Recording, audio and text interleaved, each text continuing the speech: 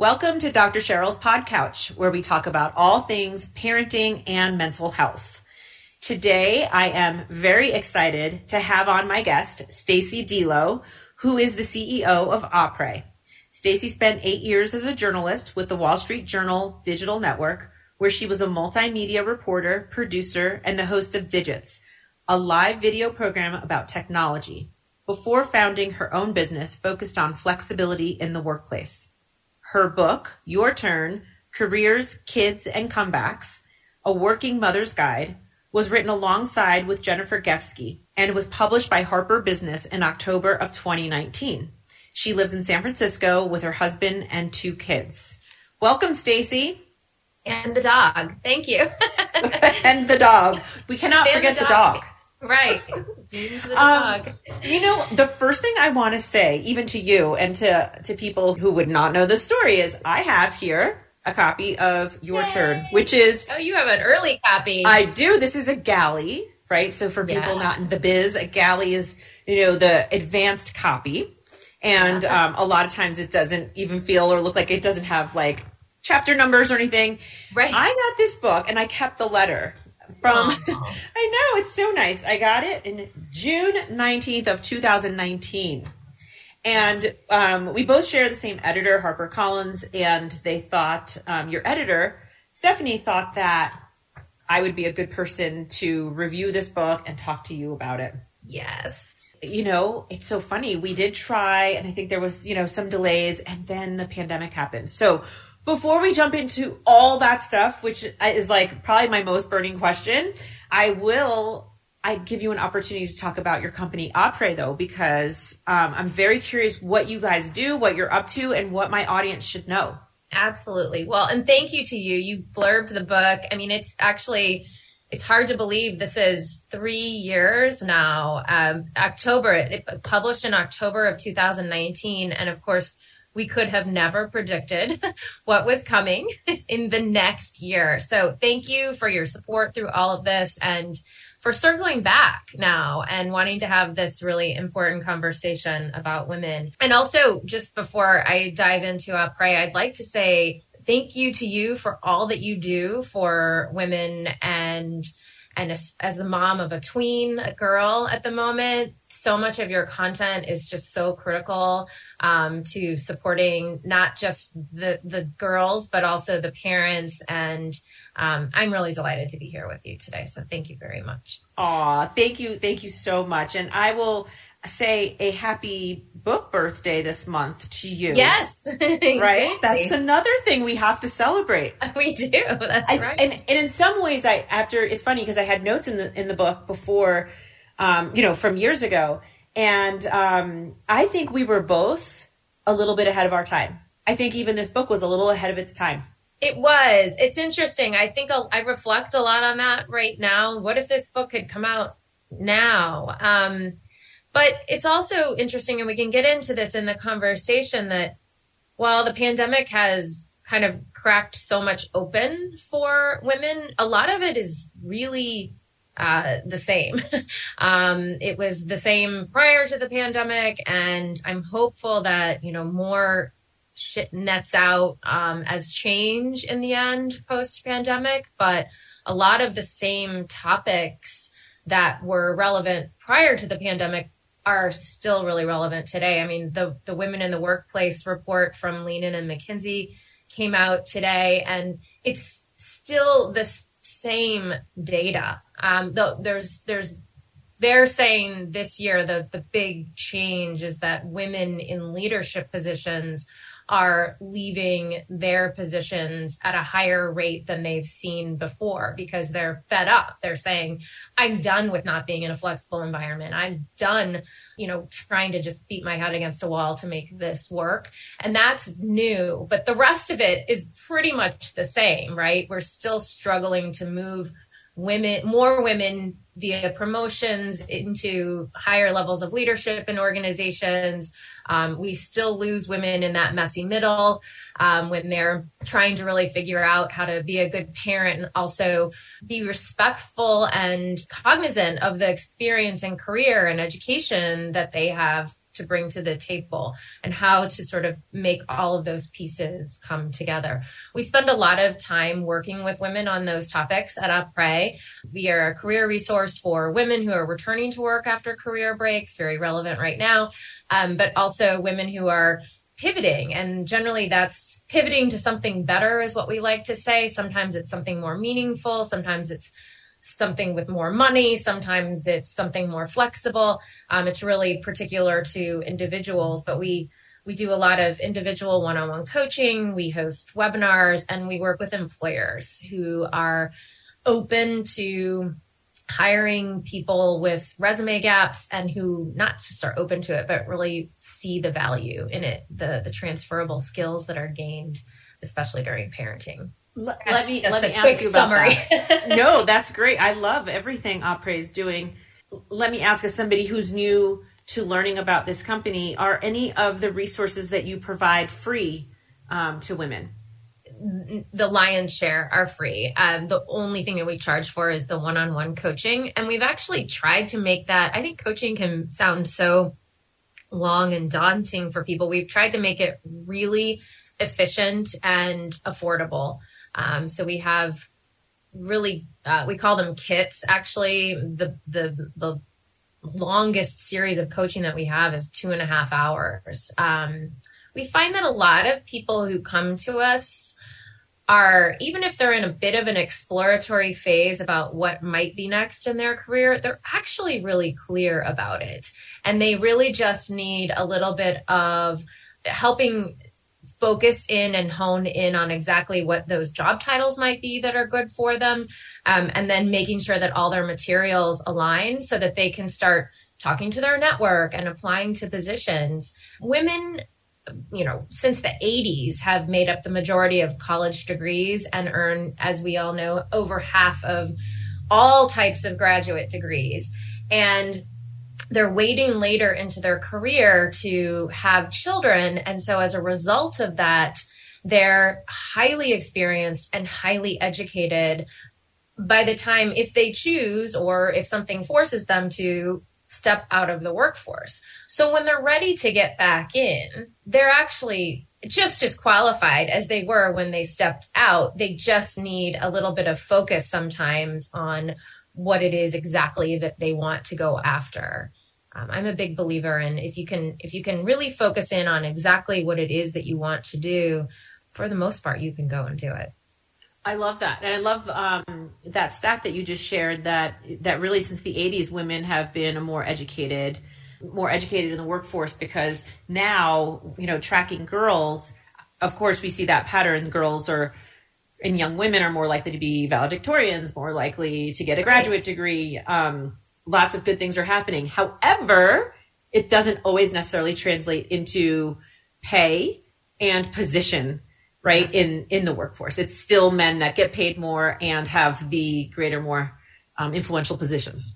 Exactly. And a lot of that, not a lot of it, but a portion of that, unfortunately, is, systemic, but it's also a result that historically women have really been the ones who bear the bulk of the childcare and house care services, however you want to say it. And whatever it is that has led our society to believe that doesn't deserve the same amount of pay that men do is, kind of beyond me still. Well, let's get into your book, because you write a lot about these issues. And I have this burning, pressing question that I have to get off my mind, which is, in your book, Your Turn.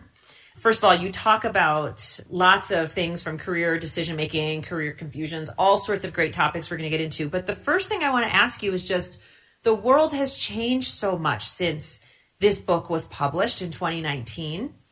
And for women and mothers, what do you think are the most significant changes? And has that shifted any of the messaging or advice that you've been giving, because it's been going on for years, that you've been giving prior to that? Yeah, it's interesting. It's a great question. I mean, so much, as you're saying, has changed. I think one of the positives is that it really did open up exposure to what childcare and all of the pieces that it requires to make a household run, we had a window into what that looked like. And I realize that's not new information for people, but I think that understanding that everybody who was at home and saw all of, as we say, it's like all of that kind of hit the fan under one roof for so many months, years even now. And so the exposure of that, what I'm really hopeful about is that it has sort of cracked. I think I used that word a little bit earlier already, but has sort of cracked this opening into people having a lot more respect for those for the caregiving years, for assigning some value to caregiving. Another significant thing, we laugh because we used to go in to talk to employers about flexibility. And, even like 5 or 6 years ago, and we would say, we're a career site that offers flexible job opportunities for women. And literally, like, people would shut the door, hang up on the phone. They did not want to talk about flexible work structures. It scared them. It scared employers. And we're now at this kind of reckoning, really, of employers understanding and the ones that aren't suffering from the fact that is almost a new norm. It's still something that I think companies are really trying to figure out how to manage it in an equitable way. There's still so much work to be done on understanding how to value people's work in a hybrid or remote only situation. And so there's all sorts of pieces of it that aren't perfect. When we did surveys during the pandemic, the biggest fear among women was that silver lining of the pandemic, the flexibility that they had to be at home, maybe not in exactly the same way that it was in the pandemic, but a portion of that would go away. And so that's one really big change. I mean, I feel like I could go on and on the ways that things have changed, but I also think that there's still so much work to be done to continue to push for the change. We're seeing, I don't mean to keep harping on childcare, but the childcare situation in the country is staggeringly difficult for parents. It's expensive.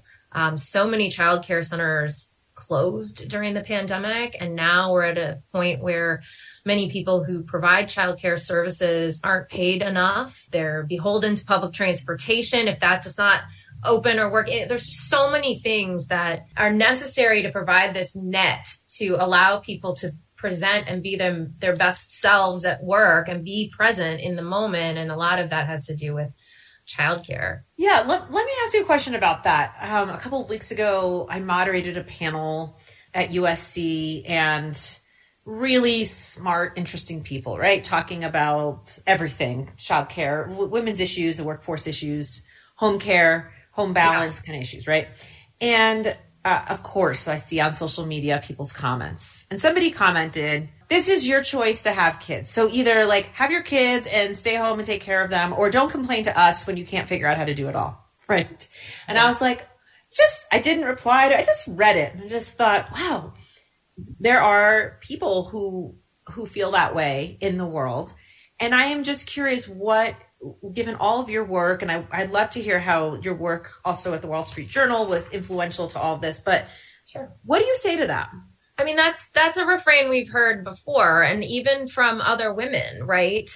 Who have noted that people who read our book actually have noted that there were things that they didn't really understand that come with parenting and career because they didn't have children. So, I think not to sound cliche, but it does take a village, right? And to me, the idea of judging people and sort of tearing them down over decisions that they've made works both ways, right? And we shouldn't do it in either direction. I think it's 85% of women have children by the time they're 44. Sometimes I want to look at someone like that and say, you were a child once, right? Somebody had you, right? We didn't all just show up on Earth here. So I wish I could meet someone like that in person and talk to them more one-on-one. But yeah, that's nutty. Yeah, it's just it's interesting. I try when I now really over the last 3 years have spent a lot of time taking all the knowledge that I have around burnout and applying it not just to mothers or just to women, but expanding that to companies, right? How to bring mental wellness into your workplace is a topic a lot of companies now really care about. Yes. And this issue comes up. Mm-hmm. And I think it is incumbent on everybody to understand all sorts of issues that may not apply to you right now, but mm-hmm. will eventually, like especially being just a caregiver. That could be to an aging parent. Exactly. Right. It's caregiving, and we know the mental toll that takes, and the bottom line is very affected by absenteeism or just lack of productivity because your mind is elsewhere. So yeah, we tend to bucket it always around children. It's a great point, but it's something like 12% of the population cares for children and elderly adults. And we see in our work people who have taken care of siblings, who don't have children, but they are in a caregiver role of some level. And to that point, I think corporate America has a real job to do, really, to train employees and hiring managers to understand caregiving, and to better have a lot more empathy for it. Yeah. And I think that, we want to say, hey, let's have empathy and let's do some things out of the goodness of your heart, right? We hope that. But then we also need companies like yours and researchers and others to also show companies how not addressing the caregiving issue, mental health issues, actually truly affects your productivity, your turnover, and those kinds of issues. Exactly. And there's her name is Amy Henderson. She's done a great deal of bringing to light research that has been done on how your brain actually changes after childbirth. But it's a way that your brain changes that can also be learned. So for men who take on early caregiving for infants, their brains also change in the same way as if they had given birth, but they have to actually do the active piece of the caregiving. So, what a wonderful happening, right? That all people could benefit from. Yeah, that could be, I should probably ask her to come on. You mentioned Amy Henderson, and when I was at USC, there's also their psychologist and researcher. Her name is Darby Saxby. Oh yeah, Darby. Yeah. Right. And so she was on the panel also talking about that. And they're really studying fathers. And interestingly, their level of stress can be just as high as women when they are primary caretakers. And, yes. Right. So it's, I love that we are also including men and fathers into this type of research so that we can understand, are some of these issues truly unique to women, or is it because women have these more predominant roles that change who we are? So I love where we're at in the world of really looking at a really complex problem from a lot of different lenses.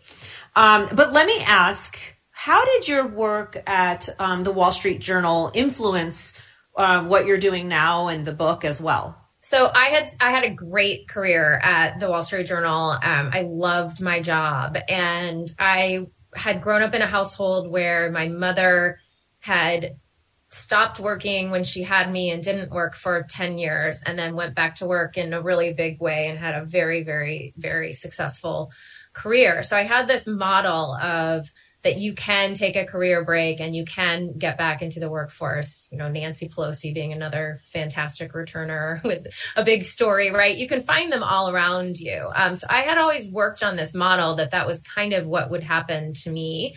But then I loved my job so much that when I had my first child, I told everybody I would be back within 6 weeks.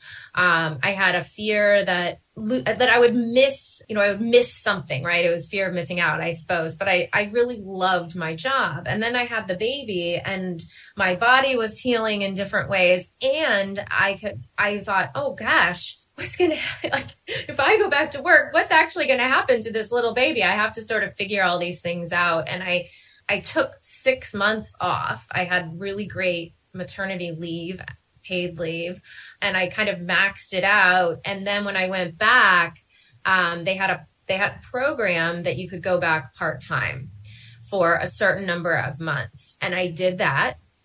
I went back 3 days a week. And then at the end of that time period, they said, okay, it's time for you to come back full time. And I said, I really don't want to. I want to stay part time. And I made a case for why I would still be really valuable. They trained me and invested in me. And so I stayed part time through the birth of my second child. And during all of that, and with the context of what my mom had been able to accomplish, I started looking around, and at the time there just weren't sites that would really help women either find flexible job opportunities, that scary word again for employers at the time, or kind of think through different ways that they could approach their career and feel okay about it. And so I left to start a site, and now it's incorporated into the Après business that I now run. But to me, it was this idea that, you know, we set out on these paths, and we still work with women who are so fearful of what taking time away from the workforce will mean to their career. And it really is something that, as we talk about in the book, you can get really clear on for yourself if you prioritize and think about what the pieces are that matter to you at this moment, and then understand that it may change and different things will matter to you later on. I've been talking with women who've been dropping children at college right now, and that's such a different space than for somebody who may just have their youngest heading off to kindergarten. But at each point, it's a time for self-reflection about your career, because maybe your time opportunities have changed. Maybe your ability to, move in a new direction or put the pedal down in a different way, or to ease up a little bit and say, look, I'm really happy. I'm able to sort of manage the pieces that I want to manage right now and be okay in the moment. So that's really what we wanted to get across in the book, is that it's not going to be the same for everybody, and to kind of cut yourself some slack and not be so hard on oneself about the decisions that you make, and to really sort of rest on your experience and your education and understand that that will help carry you forward. Yeah, I love the way, for people who haven't read this book, and I think it's so interesting because the way that you and Jennifer put it together is it almost can apply to any working woman, even if you feel right now like, you know what, I'm feeling great in my job. It still gives you this opportunity for reflection. I like how you divided it into two parts. So part one's about the career decision-making and addresses career confusion. And then part two is returning back to work after a career break, which I think more people than ever can probably relate to being in that bucket, right? One of the things that I feel like, there's so much in there, but one of the things I want people to hear in the last few minutes that we have together is you talk about, because this I think applies to anybody. You talk about the 5 habits of confident returnees. So can you talk about, there's 5, they're great. If you can remember them, that's great. But one of them is not being afraid to fail. And so I'd love to hear what you have to say about that. Yeah. I think the concept of failure is something that really holds people back, right? And one of the coaches that we work with has always called it that you need to, silence your inner critic, because there's always something.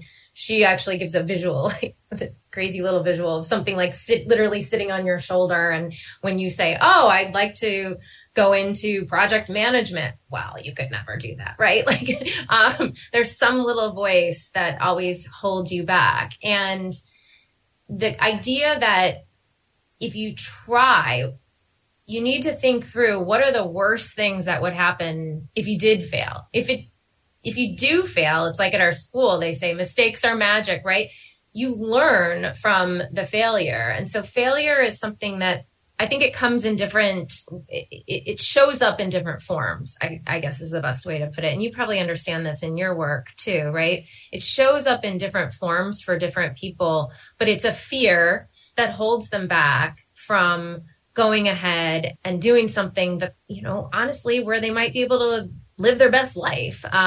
So my main takeaway for people who are struggling with the concept of failure, like one example is, people will say, well, I invested in this really big, law degree, or somebody paid for me to go to law school. My parents invested in me going to law school, and now I don't want to be a lawyer. And they consider that to be a failure. And yet if you spin it and you look at it from a different side, it's actually those skills that you have trained for with all of your law skills can be utilized in so many different directions. And so it's not so much that you're a failure, it's that you're actually setting yourself up for success. Yeah, I really love that. And I would say, the only other thing to add for whoever needs to hear this today, it's not a new concept, but sometimes you just need to hear it. The most confident person you can think of right now has fears, has failed, continues to have that fear of failure. It's not having the fear part that needs to be shifted. It's just what you do with that fear, how you manifest it. Exactly. So the last question I have for you today is, I love that you have this section on why mothers make the best workers. So can you share your thoughts? Why do you think mothers make the best workers? Oh, they're amazing. So there's, again, one of the things I just mentioned about your brain actually growing, I think is a great thing for everybody sort of fall back on. But often, and we do a lot of this in our work in coaching, when women are returning back to the workforce after career breaks, they are so motivated. And all mothers who have a great employer to work for are extremely loyal to those employers. And they have skills that employers need that they really can't train for as much as they would like to. And those can include good communication skills, empathy, like we talked about earlier, even project management skills, spreadsheet skills, right? We're all good at spreadsheets if you're a mom. There are a lot of transferable skills that are really in demand right now. And employers know that they can train you for specific skills that they need done at that particular job, but they can't train for some of these less tangible things that really present themselves with mothering. So those are just a few reasons that I think mothers make incredible employees. Thank you so much. The book again is Your Turn: Careers, Kids, and Comebacks, a Working Mother's Guide. I highly, highly recommend it to anyone who's thinking about any sort of career, including freelancing, including part-time, and everything to full-time. If you have enjoyed this conversation, please rate, review, and subscribe to Dr. Cheryl's Podcouch. And again, Stacey, it was so great to have you on. Thank you for the work that you're doing, and I really wish you all the best. And to you, Cheryl. Thank you again. It's nice to finally meet you here. Yes, I agree. You too. Take care.